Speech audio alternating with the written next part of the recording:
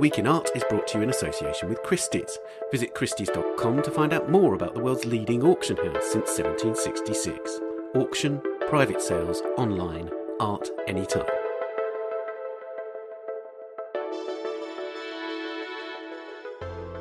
Hello, it's The Week in Art. I'm Ben Luke.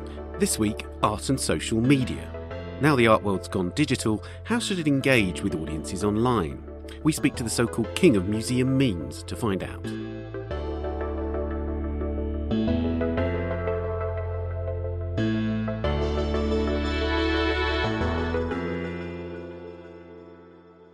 No museum or gallery in the 21st century can be without the various social media platforms to amplify its message and increasingly to deliver exclusive content to growing global audiences. This week we speak to Adam Kazari, who's in charge of the Royal Academy in London's social media channels and has created numerous viral moments there and elsewhere. We also speak to the US-born, London-based artist Rita Keegan, who, had it not been for the coronavirus, would currently have a show at the South London Gallery. What's it like, as an artist, to have a major moment in your career put on hold? And in the latest in our series, Lonely Works, in which we explore art behind the doors of museums closed due to COVID-19, Julia Peyton-Jones talks about Leonardo da Vinci's drawing A Cloudburst of Material Possessions, also known as The Reign of Tools, from about 1506 to 1512. Before all that, a reminder that you can sign up to the Art Newspaper's free daily newsletter for all the latest stories. Go to theartnewspaper.com and the newsletter link is at the top right of the page. And while you're there, you can also sign up for our monthly newsletter, Art Market Eye. Now, how does a museum maintain and entertain its audience when its doors are closed? This has been the challenge of digital and social media teams at institutions worldwide since lockdown began. The usage of platforms like Twitter, Facebook and Instagram has exploded, and museums are working hard to maximise this surge as well as battling to keep their audiences engaged. Amy Dawson, our Associate Digital Editor, spoke to Adam Kazari, the social media and content editor at the Royal Academy of Arts in London, about his viral Twitter campaigns, being headhunted by Elon Musk, and why he asked the RA's followers to send in drawings of ham. So, thanks for joining me, Adam, or should I say Your Majesty, since in an article earlier this year, the New York Times named you the museum world's king of memes. Congratulations on the appointment. Thank you. I don't know if I can knight anyone as a knight of a meme yet, but I haven't tested my authority for it. Well, we'll come back to who would be on your list of, first knighthoods.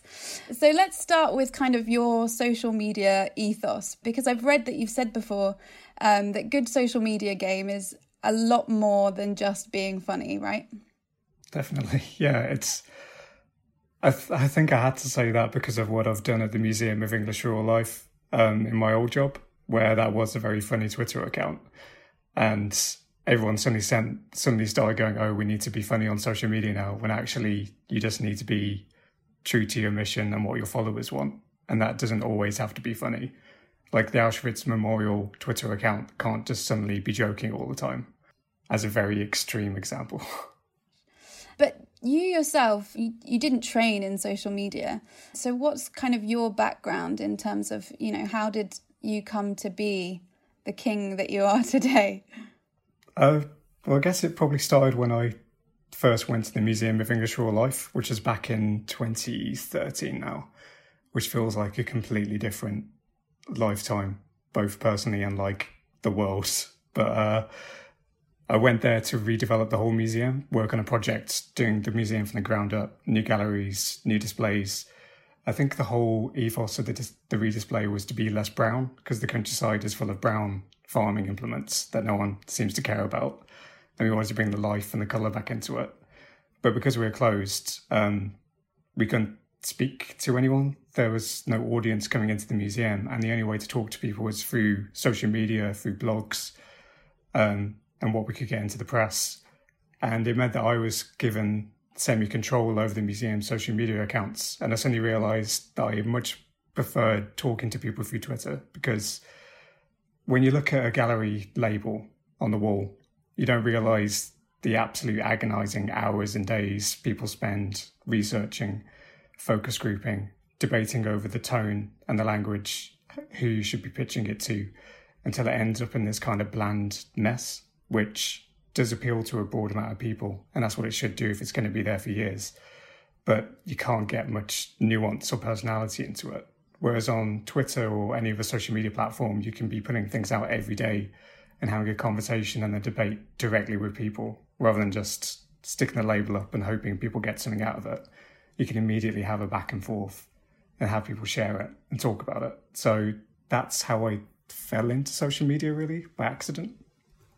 And because of that, I went to the Bodleian Libraries, which is the University of Oxford's main research libraries, and started doing their social media when I realised that even academics are people, and they do sometimes like to have fun and laugh at things. What? We started using our medieval manuscripts, like animating them into almost Monty Python-esque scenes and just being a little bit less serious. And that went down quite well. So I went back to the Museum of English Rural Life on a big project trying to make us more digital, upskill ourselves in like digital marketing, that kind of thing. And that's when I did what the museum's probably best known for, which was a tweet about a big sheep saying, "Look at this absolute unit," which is just this old farm animal. I want to talk about that. So obviously you've come a long way from your first social media job at the Museum of English Rural Life, which is in Reading, which is just outside of London. But as you were just saying, your first kind of Twitter breakthrough was this photograph of a particularly chunky sheep from the archives of the museum, which went viral. So maybe you can talk us through what happened, how you discovered this image and decided what to post. Well, you've probably seen a lot of museums and galleries who, when there's like a day saying like it's National Beer Day or it's National Go for a Walk Day, they're kind of desperately claw through their archives trying to find something to post in this kind of desperate bid for relevance. And at the end of the day, I tweeted that it was National Unicorn Day. Why is there a day for unicorns? I don't know. It is Scotland's animal, I think. It's like their patron animal. Again, I have no idea why. But searching for horn in the museum archives, I was hoping to find this sheep with a horn growing out of its head. Because that happens sometimes. Like everything has happened in the countryside at some point. And instead I found this big sheep, which is a Exmoor horn ram, I think. And it was just a really impressive beast. So I'd had this phrase, absolute unit, in my mind because I'd seen Scottish Twitter talking about it as a slang phrase. So I just said, "Look at this absolute unit." And then everyone looked at it and agreed and started making their own memes, and it just kind of spread through the internet. But I think what was really beautiful about the sheep was afterwards we had our curator write blogs about livestock genetics, why that sheep was the size it was. It's like a mixture of the hardy Exmoor landscape, who was being bred for mutton and for wool, and getting into conversations with farmers about their own livestock. And it was just what we're always trying to do, which is make our collections relevant to something today. And it happened to be for that meme. But the meme also meant a lot of people learned a lot more about livestock genetics than I think they expected to.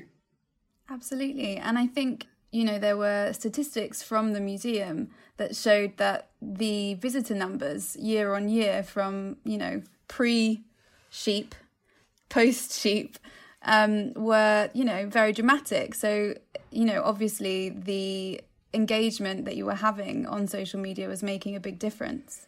Yeah, we had people from America and like really far-flung places coming to...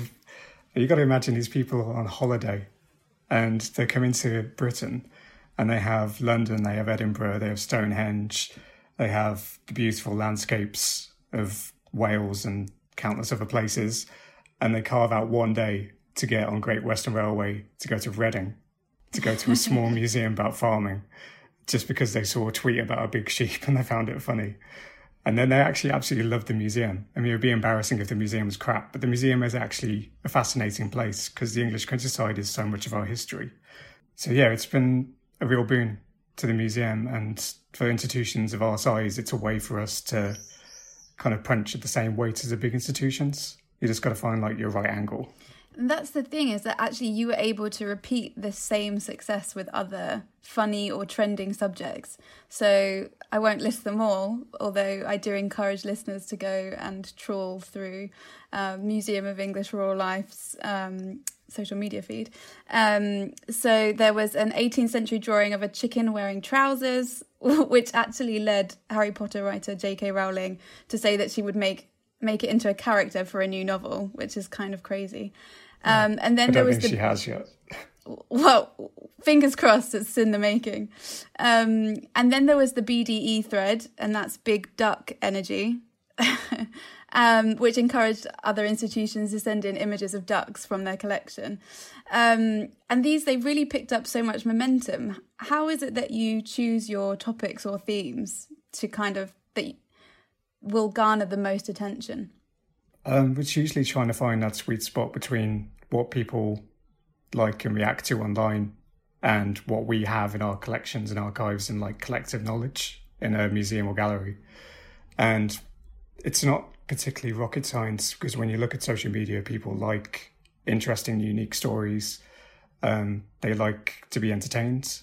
They like to laugh. They like to emote, empathize with other people's stories and experiences, and just to find out interesting new things. But very often it's difficult to know how to pitch it. And you've almost got to wait for the right time when the mood is okay on social media. Like, it's been very difficult to get away with light-hearted things in the past few weeks because it's been an absolute train wreck across the world. So briefly, before you moved to the RA, you did a stint working on Tesla's social media at the invitation of Elon Musk himself, who also has a reputation for being big on Twitter. What happened there? I can tell you how it sort of started to happen, and then I think my NDA kicks in. Okay, fair.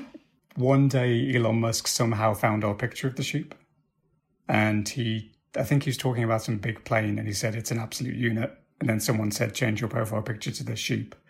So he did, and then someone told us it had happened, so we changed our picture to his face and changed our name to the Muskium of Elonglish Rural Life or something stupid, and then got into a bit of a conversation with him. And after that, we got into another conversation, and I was offered a job at Tesla, where I was for a few months before I jumped back into the warm embrace of museums and galleries. I don't even know how to drive, so... You're a regular blogger, and in your last post, you talked about your transition to the RA after coming from smaller institutions. And you mentioned that it was difficult to establish the right tone, which you've touched on already, in the beginning of starting there, and that there were some dissenting followers. Can you talk a little bit more about that? Yeah. I mean, the Museum of English Rural Life, it's a small museum for a niche audience which didn't have that massive a following online. So what we managed to do there was almost wipe the slate clean and start with a tone and voice which works really well for Twitter and works really well for the kind of things in our collections. And we could do that because it was basically a blank slate for people in the UK, let alone the world. But places like the Royal Academy and the British Museum and Tate, they have, I don't know whether to call it baggage, but they're known entities. So you have, like with the RA, you've got artists who already know what it is. It's been around since 1768. You have the visiting public, you have art historians. Everyone has some kind of relationship to the Royal Academy, and more importantly, kind of has an idea of what it's meant to be for them. Like, some people think it should be this serious bulwark of art representing art and artists, which it should be. Some people will probably want it to be a bit more loose, probably more in line with its rebranding for its 250th anniversary. And the tricky thing that people doing social media like me have got to do is find that balance between what works for like the history and context of somewhere like the Royal Academy and what works on social media, where even though the Royal Academy is a well-known institution in London, still is probably not very well known to the mass public in the rest of the world and probably in the UK as well. So if you're going at them with a look how important we are, look at all this lovely art, you should like it because we tell you should like it, it's not going to work. But if you go in more like the Merle approach and just make jokes all the time, people will be like, why are you kind of like dumbing down the Royal Academy, and why are you making it look so stupid when it's this serious thing which we know and love? And it's really tricky finding that sweet spot where you can still bring in new people by making things relevant to them and the way they speak, whether that's through humour or by jumping on current trends. Like yesterday we did the You see, they botched another painting in Spain. Yes, they tried to restore about it. Yeah. Yeah. And we were asking people to try and do their own restorations of the painting, which has kind of devolved into this funny thread. But I have had some people already commenting on that, like, you should be defending the sanctity of art. And I say, oh, okay. But there's got to be a way of, like, not disrespecting art and artists while still making it accessible. And it's just finding the right way of doing that. For sure. And social media has a reputation for being a place that's often full of negativity and trolls, people leaving kind of very nasty comments. What's the best way to deal with a troll, would you say? And have you got any examples of times you've experienced it on accounts you've managed? Well, at the extreme end today, I had to block a white supremacist, and they were saying, again, you should be defending Western art. And when it's a case like that, we simply block, because those kind of conversations usually don't have any worth to them, because you just end up in a flame war where you get deep into a debate which isn't going to convince them. But there is an argument to getting into those sort of debates with people who aren't just like trolls with faceless accounts and anime profile pictures, if it means that more people are educated into an opinion. So that sounds like indoctrination, but we want to be a place for debates, but we don't want to pander to racist and extremist sort of thing. And that's very often a case-by-case basis. When we did the Black Lives Matter blackout picture for Blackout Tuesday, there was one person who said they were going to unfollow our account because we were standing in solidarity against racism. And in that case, we did just a simple waving goodbye emoji. And I've seen quite a few other places where they've taken that stand quite publicly and people have celebrated it. And it's kind of putting a mark in the sand of saying, we're an institution with these values, you can take it or leave it kind of thing. So I wanted to talk about, at the end of your last blog post, which was in February, you ended with the line, I'm looking forward to a normal but productive 2020. How's that working out? It's been productive. It hasn't been normal at all. I think we were just about to start getting into a new strategy of where we can go with digital content at the Royal Academy. And then obviously the pandemic hit. A lot of people got furloughed at the Academy and we had to pivot entirely from, the Royal Academy is a lot of things. Oldest art school in Britain, great learning and education program, loads of events. But we're probably best known for our massive blockbuster exhibitions. And then suddenly we're in this position where that was all taken away from us. And we can still talk about those exhibitions, but no one can actually come and see them. And we're kind of, I wouldn't say driven because I found it really positive, but we had to focus much more on the mission of what the Royal Academy is meant to stand for, which is representing art and artists, championing art and artists, and trying to encourage more people to do art themselves. So it's been very abnormal, but we've learned a lot of things of how to do those things, I think. So can you tell me a little bit about some of the digital and social media campaigns that you've been doing during the pandemic that you're particularly proud of or that have done really well? Yeah, when we locked down, and I think you could almost hear the sweat dripping down everyone that worked in museums and galleries' faces, because they're like, what the hell do we do now when our entire purpose is meant to be like bringing people in, getting them to enjoy art and culture and spend their money, and now we can't do any of those things. And everyone reached first for like, let's just put it online. Let's just put it all online as it is and see what happens. And we did that as well. But to be fair, it's because, we all had this moment of introspection and we were like, what do people now need? How can we best, help people when they're feeling fearful, they want a bit of escapism, and they still want to enjoy arts and culture in their own home. And the easiest way of doing that was, let's give people tours of the exhibitions they now can't visit. And that was particularly important for us because we have so many friends at the Royal Academy. So we put Picasso and paper online. We filmed it just before lockdown, luckily.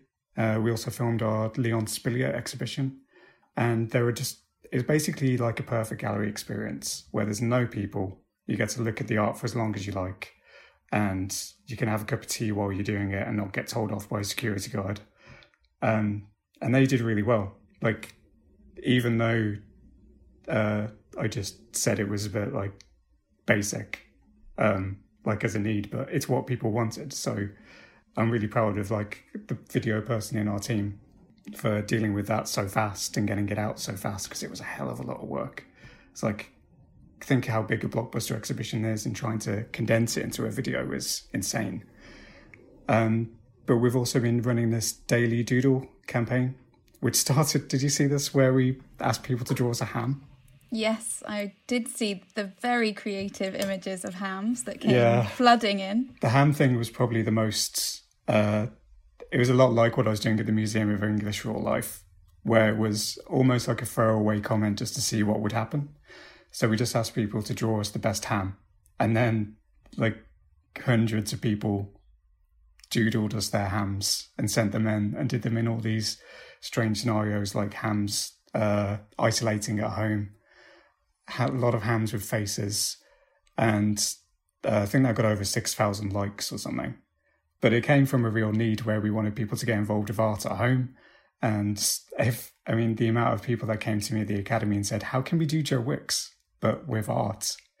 And because we don't have someone, Joe Wicks has been doing what he's been doing for years. He's a personality, and that takes a lot of skill to do that on camera and to get people involved in that way. So we didn't really have Joe Wicks on staff. But what we could do is find something like low entry, and everyone doodles. Even if someone doesn't consider themselves an artist, they've probably doodled in the margins, doing stupid little things on their work papers. So we started asking people to doodle every day. And we've almost got this nice little cool community of artists and amateur artists and people haven't picked up a pencil in years, doodling us something new every day. And I'm hoping to keep that going for as long as I can, because it's just a nice little nugget of art in people's feeds every day. Well, talking about that, I wanted to ask if you've got any Art World social media accounts that you've been particularly enjoying since lockdown. Because one of my favourites has been the National Cowboy Museum in Oklahoma City, where, if you don't know, those of you listening, a security guard named Tim took over their Twitter account and had absolutely no idea what he was doing. And what came out of it was really wholesome attempts at kind of showing what was on display in the museum. And it was very endearing, and he kept signing off every tweet with "Cheers, Tim," and he kept like typing out the word hashtag instead of using the symbol because he didn't understand how it worked. So that's something that I've been really enjoying. Have you come across any accounts that have, caught your attention? I absolutely loved what Tim did at the Cowboy Museum. He's one of my favourites. But I also remember very early on there were penguins, I think, that were given tours of museums. I can't remember which one it was. We wrote an article about an instance where the Kansas City Zoo penguins took a field trip to the Nelson Atkins Museum, and the video went viral. It's so cute. And it's again one of those things where they must have said, we have intergalleries, we know the zoo, why don't we get penguins to just wander around and look at art? Which is just, again, it's one of those things which isn't necessarily teaching you much, but it is just something everyone can engage with. And you need those sort of things without being boring all the time. I think the Met's also been doing a great job. They've been doing a lot of challenges, and they've been doing fun things with how they communicate as well, just talking to people. Have you seen the curator battles from Yorkshire Museum? Yes, and they're trying to get people to show like their most crazy items or their ugliest items. Yeah, it kind of taps into that big duck energy thing at the Museum of English Raw Life, where people just love... It's so hard to find out what's in museums half the time because it's all put away behind glass or in storage. And just seeing all of these curators and museum people saying, we have this weird thing, or we have this weird thing, and getting into this of one-upmanship of having the weirdest thing or the best cat, or I think they did the best witchcraft thing, that sort of thing. And you just get to learn just how diverse our history and culture are from all these weird little museums pitching in with their odd cats. And in the UK now, we're easing our way out of lockdown.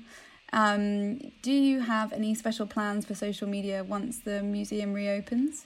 That would be telling, because it might give you a bit too much idea of what the Royal Academy is going to do when it reopens. But we had the Prime Minister's statement only yesterday, didn't we, that places like museums and galleries can open from the 4th of July, is it? And it's definitely going to be a shift, because we've gone from trying to keep people entertained at home to now trying to encourage people to safely come back and enjoy galleries. But it's not going to be the same experience as it was, because it's going to be socially distanced, there's going to be queues, sanitisation stations. It's probably going to be a gradual phased reopening rather than just, here it was exactly as it was when you remember it. And I think a lot of what we're going to do is actually going to have to be reassurance and trying not to be too overeager to say, come in, but more like, come in if you're feeling well, feeling safe. Here's how we're going to keep you safe. And here's how to enjoy the art in actually the ideal gallery conditions. Because again, there's going to be not as many, you're going to have social distancing. You'll actually be able to see the artwork just by yourself, which is a rarity in central London exhibitions, I think. And some people jump at that chance, but it's up to us to make sure that it's safe. I mean, museums and galleries are one of the few places left where it's kind of open to everybody. Sometimes if you can afford the price, but usually it's one of the few civic spaces left to us. And I think museums and galleries have a part to play in like bringing us back into communal living again.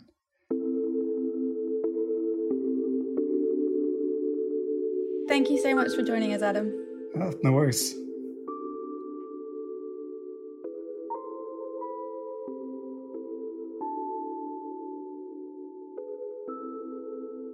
You can follow Adam's posts on Twitter and Facebook at Royal Academy and on Instagram at Royal Academy Arts. And his personal Twitter is at Adam Koszary, that's Koszary. We'll speak to the artist Rita Keegan in a moment, but first, here are some of the top stories on our website this week. French art police have arrested 5 art experts this week as part of an investigation into the widespread trafficking of looted antiquities from the Near and Middle East, Vincent Noss writes. According to a legal source, those arrested include a retired curator from the Louvre in Paris. The same source says the case concerns the sale of hundreds of pieces for tens of millions of euros, which were allegedly looted from Egypt, Syria and Yemen, as well as zones in Libya under Islamic State control. Thousands of lecturers at arts universities across London are facing unemployment as colleges plan to axe or postpone casual contracts over the summer, writes Annie Shaw. For instance, the senior management team at Goldsmiths, University of London, is due to let 472 casual contracts expire this summer, accounting for 40% of the overall workforce. Many of them are artists whose work has been shown in high-profile British and international art institutions. Figures collected by the Justice for Workers campaign group suggest that around 75% of those being laid off are from black and minority ethnic backgrounds, and an overwhelming majority are women. But Goldsmiths disputes this figure. According to a spokesman, 22% of associate lecturers and graduate trainee tutors across the college identify as from black and ethnic minority backgrounds, although the spokesman acknowledges that this data does not cover all fixed-term staff. Goldsmiths is now engaged in a wider analysis, he adds. And finally, there was lots of news of museum reopenings in the UK and US this week. UK museums can reopen from the 4th of July, although few are expected to do so that early, and many have not yet announced their plans. The Wallace Collection has confirmed the date of its reopening, however. Frans Hals' Laughing Cavalier will have an audience again on the 15th of July. Meanwhile, the Metropolitan Museum of Art in New York will open its doors on the 29th of August. You can read these and a wealth of other stories at theartnewspaper.com or on our app for iOS, which you can get at the App Store. We'll be back after this. The Week in Art is brought to you in association with Christie's. In advance of One, a global sale of the 20th century on the 10th of July, preview the art of this unprecedented event online. Featuring masterworks by Picasso, Lichtenstein and Zhao Wuqi, among other greats of the era, this reimagined global auction experience will take place in Hong Kong, Paris, London and New York in simultaneous live and online sessions, led by Christie's principal auctioneers. Browse the sale, explore Christie's enhanced virtual galleries and read more about the highlights at christies.com/one. Welcome back.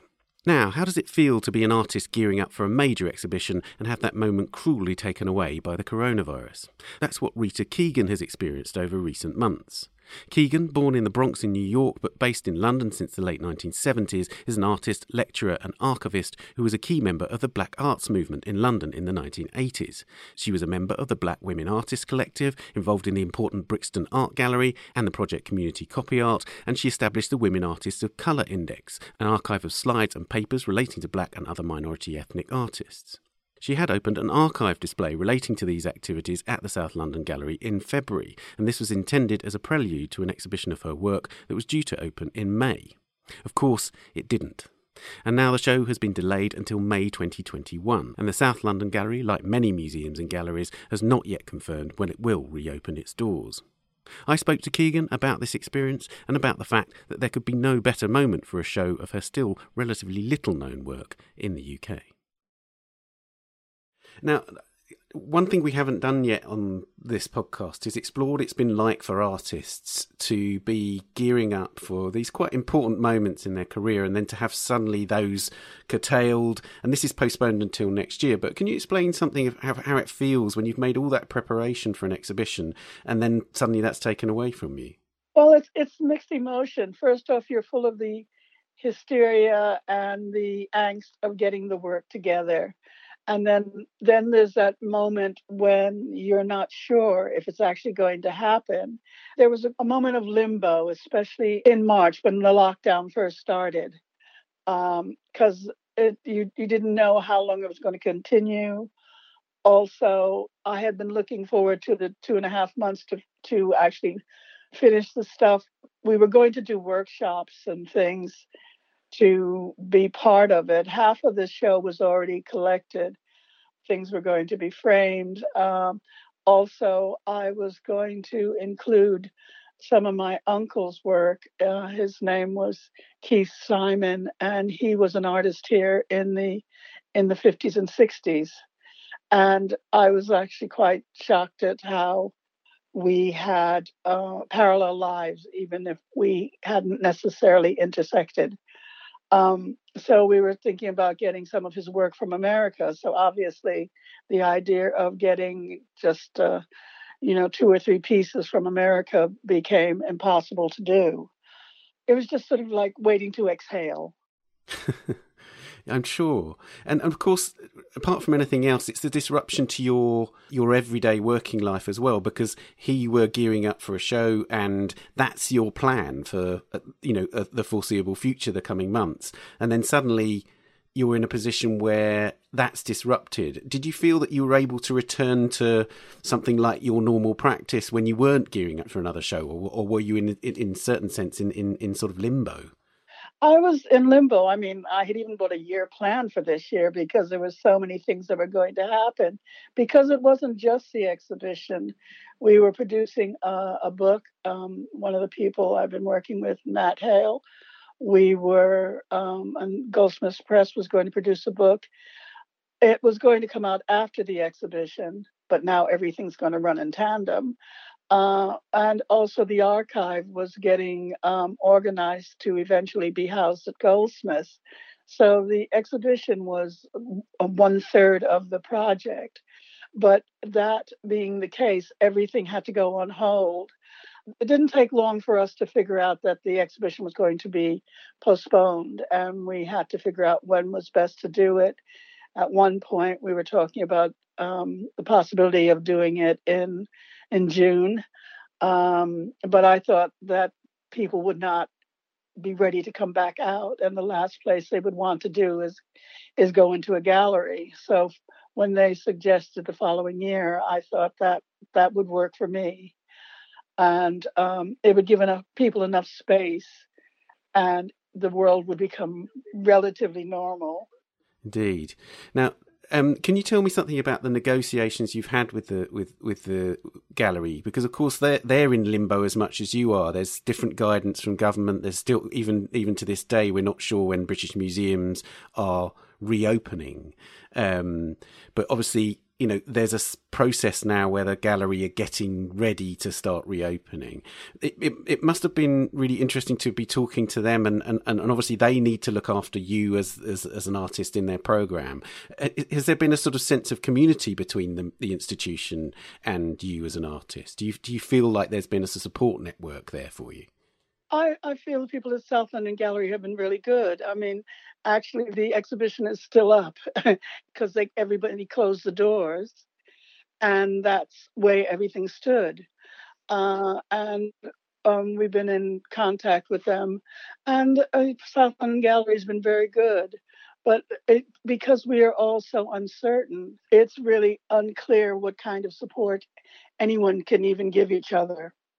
That's right. And I suppose one of the key things about all of this is that it seems to me that your work is so immaculately timed for our present moment. I mean, actually, even before any of the horrific incidents in the States with George Floyd and this sort of re-energized Black Lives Matter moment, your work, both in terms of your media, your commitment to community projects, and because of the context in relation to Black Lives Matter and the ongoing problems of institutional racism, etc. Can you say something about your feelings about that? Because it seems like this is a great moment for your work to be exposed to a broader public. Well, I happen to be a person that has the mixed blessing of my life is to be at the right place at the right time or the wrong time. So growing up in New York I was born in the late 40s, so I guess technically a baby boomer, and experiencing issues of the civil rights movement, anti-war movement. I moved to San Francisco in the late 60s. Early 70s, so I obviously there were the anti-war protests, and I seem to have spent a large part of my life marching and experiencing the world around me, which doesn't mean I wasn't living in. I have Hollywood years, rock and roll years, and things like that. But that I do digress. But I have met interesting people and been in interesting places. They haven't always been fun, but, I do bear witness to my times and my place. And you become a witness, but you also need to participate. I came to Britain in the early 80s, late 70s, so Margaret Thatcher had become prime minister. But also one of the things that I found really interesting here was the GLC and how it gave support to the arts. This is the Greater London Council, which was run by Ken Livingstone in the early 80s, right? Yeah, and also Greater London Arts and ILIA, which was about education throughout London, and being involved with the Brixton Art Gallery. I was working with lots of different types of artists, performance artists, photographers, painters, and we had 3 railway arches in Brixton. And so there was a wide range of people, but also, it was very, my dad has a barn, let's put on an exhibition. And we had to put in, we thought we had to do a show every month. And so we had women's exhibitions, Black art exhibitions, gay and lesbian exhibitions. And it was, so this is all in the early 80s. So I met a diverse range of people. And quite often I assisted and showed in many of the shows. But we also had to do many of the tasks. And I guess that's where, once you learn to produce a show and demystify that whole process, it becomes a very different way that you negotiate the art world. And we would, with the help of education officers and places that ILIA supported, you could get things photocopied and use the photocopier really inexpensively. So we produced catalogs and A3 and A4 posters and A5 catalogs. And so you spent your time collating and working on having things to hand out. And very early on, maybe it's from feminist practice, maybe it's from Black arts practice, you learn that it didn't matter how fabulous the show, if you didn't have the ephemera, it was hard to say that you existed. It's very easy to be written out of history if you don't have those pieces of paper. I'm really intrigued, particularly by the community copy art, which seems to me like this. This is basically this sort of where you created access for a community to photocopiers, and this would be it was sort of part activism, part art project, right? It sort of sat somewhere between those two things?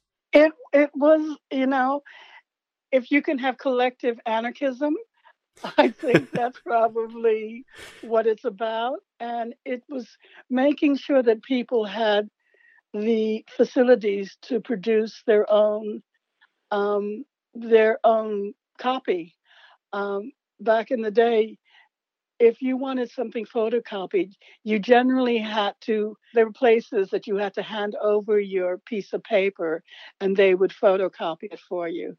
But one of the people that was involved in the beginning of copy art and a group of other people managed to talk somebody into giving them a lease for a photocopier. But it was a place where all sorts of people could come and produce their work, but also artists could come and use it.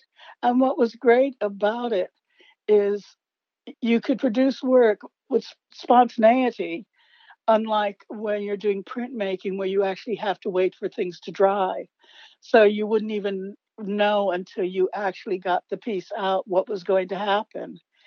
And I was able to produce A4s and put them in a folder and either collage them together at a later date, but also I could make my work quite containable with, bad issues of housing and squatting and things like that. You don't necessarily have a studio to spread out your work. So you have to find a way to work that fits where you are. It's Hannah Hawk cut up on the kitchen table. So it was a great venue for so many people to come in and use the equipment for not very much money. And of course, you were a pioneer of digital art. From that period onwards, you became particularly involved with computers in the 90s, right? And in fact, the nascent internet at that point. And I'd read an interview with you in which you said that it was a sort of natural choice in terms of new media. And in fact, for a lot of Black artists, that seemed like a new territory in which you could make a real mark, given that in some ways the traditional media was somehow exclusive. And I wonder if you could just say more about that. Was that how it panned out for you, do you feel? Well, I trained as a painter, and it was, and I always painted, and I still do get my watercolors out when nobody's looking. But if you were applying for a grant for an exhibition, you couldn't get a grant for painting, but you could get one for doing an installation. So that, that was part of it. But also, I think a friend of mine who I knew quite well from copy art, Sally Mold, was working in a place doing computer design and stuff. And she said that she thought that my work would lend itself to that media. And so I've always not been afraid to experiment with different media. So I went there and, I found it really exciting. Also, I've always been interested in film, but the problem about filmmaking, you couldn't do it on your own. You needed sound person, you needed somebody with the camera. It's very difficult to explain now when all you need is your phone. But you couldn't do that. There was no mobile phones, and let alone ones that could take pictures. So it had to be so many extensions of you to do what you needed to do. And on the computer, I could control my time, how long I wanted the image for. I could colorize it. I could do lots of different things. But also, I think the very nature of multimedia made it very attractive to a lot of people of color, because you could include more than one screen.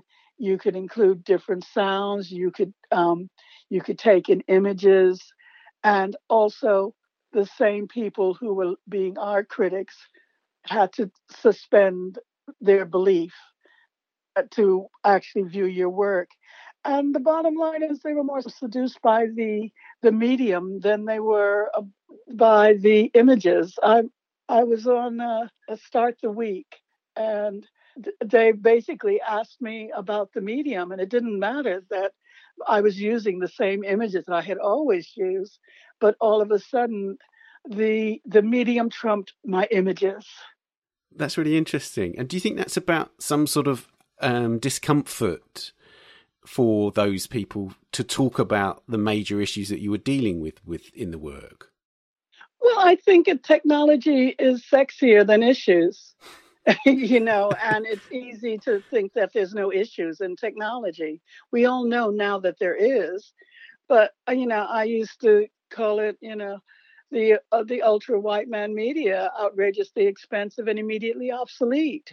Yes. And, it was all that, and it is all that. I didn't realize how much I was right.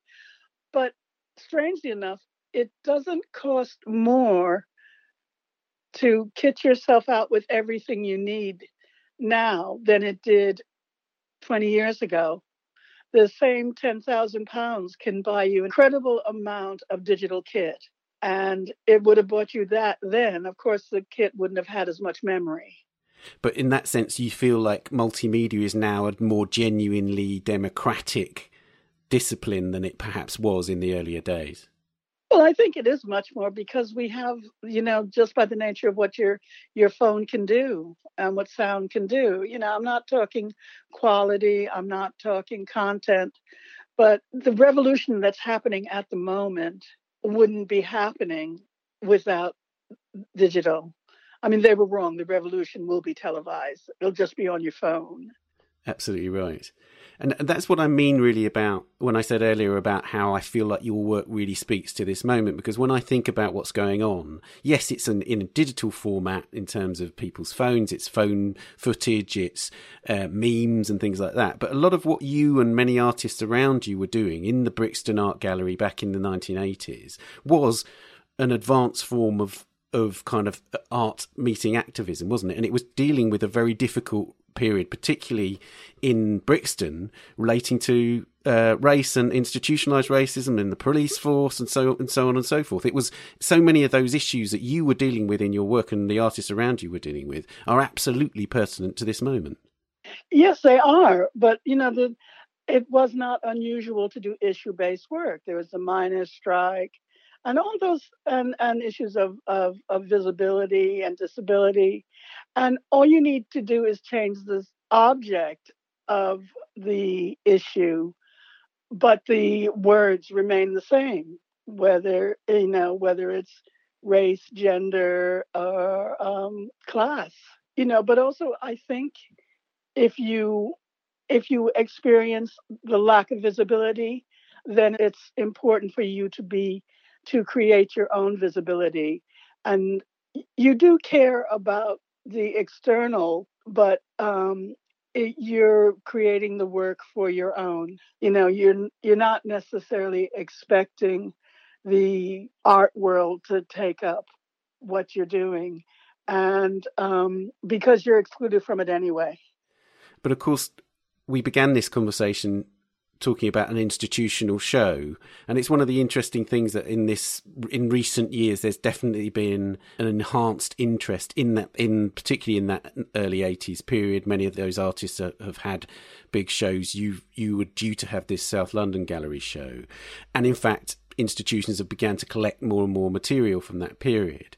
Do you feel that there is at last a sort of sense of acknowledgement? Do you feel do you think that that acknowledgement has always been there, or do you feel that there is a genuine uptick in this sort of sense in which, you know, a particular moment in British culture is actually getting its due?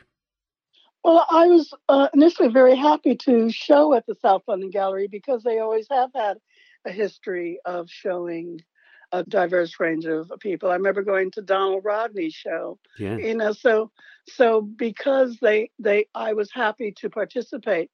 But you were more likely to have exhibitions in public galleries. And most of the people I knew had exhibitions, but I know very few people of color that have gone to private galleries, because the private galleries very rarely pick up the artist's work. It's only now that they're starting to, or I would say post Yinka. So you mean Yinka Shonibari, the British artist? Yeah. Yinka Shonibari, and also, I mean, Sonia Boyce was picked up quite early, but you have a separation historically in this country between private and public, and you might have shown a lot in the public galleries, but whether you had any kind of support or whether the private galleries felt that they could show your work or sell your work is a whole nother issue.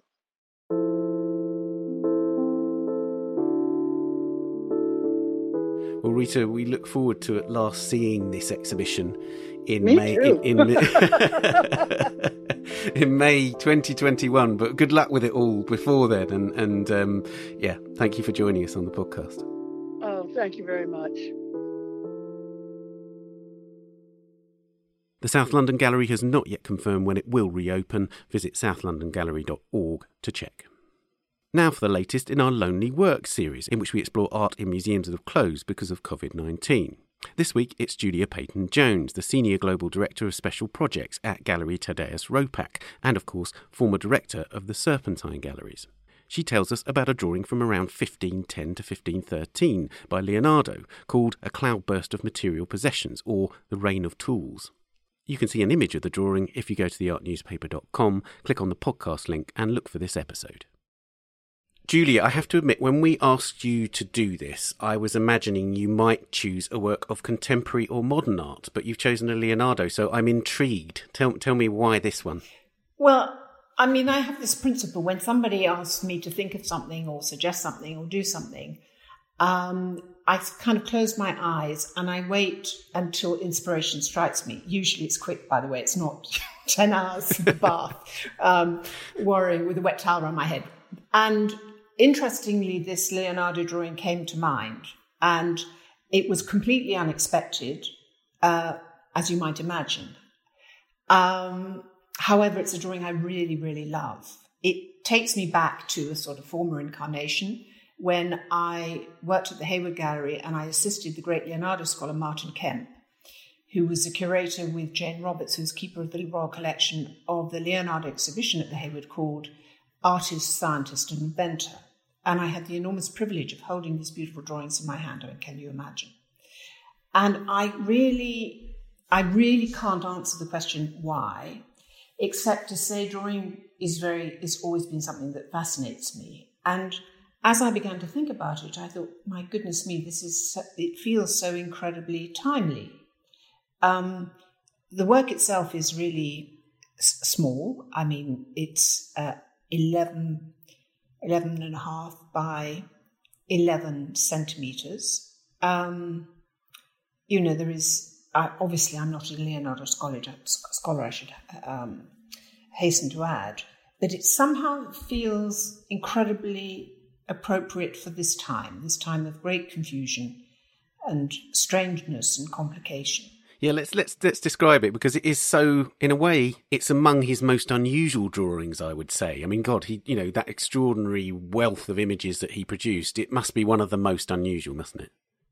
Well, yes, and it wasn't until I began thinking about what I might say in our conversation that I did a little bit of research, and apparently the Hayward exhibition that I worked on kind of revealed this drawing that was hitherto not widely known. And it was particularly, artists that then, there were a couple of shows that focused on it. And I always thought that it was called Reign of Tools, but in fact, it's called Cloudburst of Material Possessions, 1506 to 1512 circa. And it quite simply is a torrent of objects falling to the earth from storm clouds. And the objects that are falling are legible. There are bottles, there are rakes, there is bagpipes, there's glasses. I mean, they seem sort of contemporary in feel. Written below is this, in his wonderful script, is "O human misery, how many things you must serve for money." And written above is "On this Adam and on that Eve." And it's sort of it's one of those things that's been endlessly interpreted, isn't it? And the most obvious thing is it's an allegory of the human, as that lament suggests. It's a sort of allegory against materialism. But there's also a lion in there. Yes. So Who knew? But also the other thing which is so fantastic is at the back of the drawing, there are 6 lines of household expenses with a fragment of the 7th, which are not by Leonardo. I mean, it's hilarious. I love this idea that somebody thought, oh, what's this old bit of paper? Never mind, I'll do my shopping list. But it's extraordinary. What I love about it is it suggests that he was taken, rather like you when you were thinking of which work to talk about. He was taken by a whim. He had this. It was almost like he had a vision that he wanted to record and was sort of amused by it because, as you say, there's wonderful detail in the objects. He seems to have relished this idea of describing all these things tumbling from the skies. Yes, and also the kind of the way he's divided up the picture plane is kind of interesting because the top of the drawing is really empty. There's a sort of strange, looks like more charcoaly kind of shape, which is inexplicable to me. There's 184, then there's a line about Adam and Eve. But the drawing starts not at the top of the page, but I would say probably, a quarter of the way down. And, but what's so strange about it is how clear all the objects are. And I love this idea of objects falling from the sky somehow.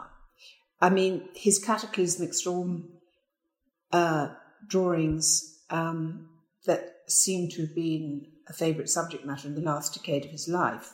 There are so many sort of great tempests and storms and studies. I think he was working on this treatise of painting which was never finished, and his fascination with destruction. It seems so much about a drawing for our times. And we're living, it seems to me at least, that we're living through these cataclysmic times. They're unexpected, they're unfamiliar.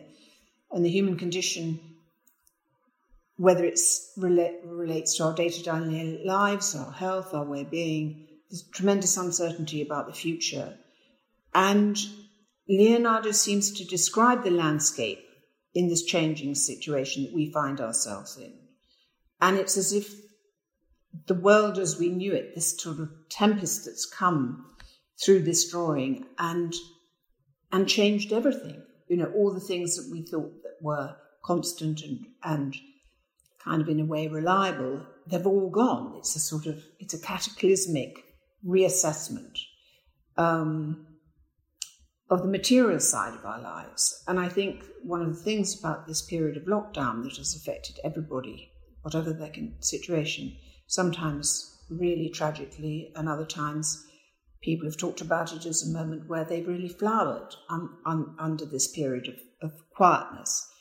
It is, nobody could have predicted the 6 months that we'd have been doing this. And indeed, if I'd said to you, Ben, this is what's going to happen, you'd have thought that I was mad. So it really feels like a drawing for our time, as I've said. And of course, Leonardo lived in very traumatic and cataclysmic times, didn't he? So do you think this is a reflection of that to a certain extent? Well, yes, because, in 1500, the monks Savonarola preached the end of the world and organised bonfires of the vanities in which paintings, books, dresses, mirrors, makeup, musical instruments, amongst many other things, were destroyed by public fires. So it seemed, everything was being realigned at that time. And, the metaphysical or metaphorical storm raging in the landscape, it was also raging within society, and also as it is for all of us now as we come to terms with what is so often described as a new reality in so many different ways. And also this isn't local. This isn't local to Britain or local to Europe or local to the US. It is a democratic, complete change and a disruption of such epic proportions. It would have been hard to conceive it even 6 months ago. Yeah, and it's another of those drawings by Leonardo. Some of them feel very much of their time, but this is one of those images that you can imagine a 20th century artist making this drawing, right? Yes. So you feel like, sometimes you feel Leonardo very present in our modern lives, right? He somehow has this ability to transcend time. Yes, definitely. And also he writes so blooming well. I don't know if you've read what he writes about storms. It says, "Let there be represented the summit of a rugged mountain, with valleys surrounding its base, and on its sides let the surface of the soil be seen to slide, together with the small roots of the bushes, denuding great portions of the surrounding rocks. And let the mountains, as they are laid bare, reveal the deep fissures made in them by earthquakes, ancient earthquakes. And into the depth of some valley may have fallen the fragments of a mountain, forming a shore to the swollen waters of its river, which, having already burst its banks, will rush on in monstrous waves, and the greatest will strike upon and destroy the walls of the cities and farmhouses in the valley. Trees and plants must be bent to the ground, almost as if they would follow the course of the gale, with their branches twisted out of their natural growth, and their leaves tossed and turned about. Of the men who are there, some must have fallen to the ground and be entangled in their garments, and hardly to be recognized for the dust, while those who remain standing may be behind some tree, with their arm around it so the wind may not tear them away. Others, with their hand over their eyes for the dust, bending to the ground with their clothes and hair streaming in the wind." I mean, my goodness me, how gorgeously poetic is that?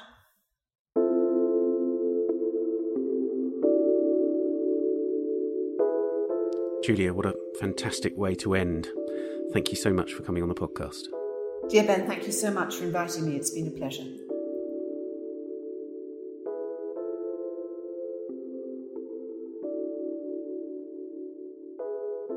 You can find out more about the Leonardo drawing at the Royal Collection's website. That's rct.uk. And if you want to hear more from Julia Peyton-Jones, she presents Tea with Julia live on Tadeusz Ropak's Instagram at Tadeusz Ropak every Saturday morning at 11 a.m. GMT. It's a series of conversations with artists, collectors, directors, curators and philanthropists, broadcast live from their homes. Among the guests have been, or will be, Nikki Wilson, the founder of Jupiter Artland, artists Gilbert and George, and the architect Annabelle Seldorf. And that's it for this week. You can subscribe to the Art Newspaper on the website. Click on the subscribe link at the top left of the homepage. And please also subscribe to this podcast if you haven't already, and give us a rating or review if you've enjoyed it. You can also find us on Twitter at Tan Audio and on Facebook and Instagram, of course. The Week in Art is produced by Julia Michalska, Amy Dawson and David Clack, and David's also the editor. Thanks to Amy and Adam, to Rita and to Julia, and thank you for listening. We'll see you next week. Bye for now.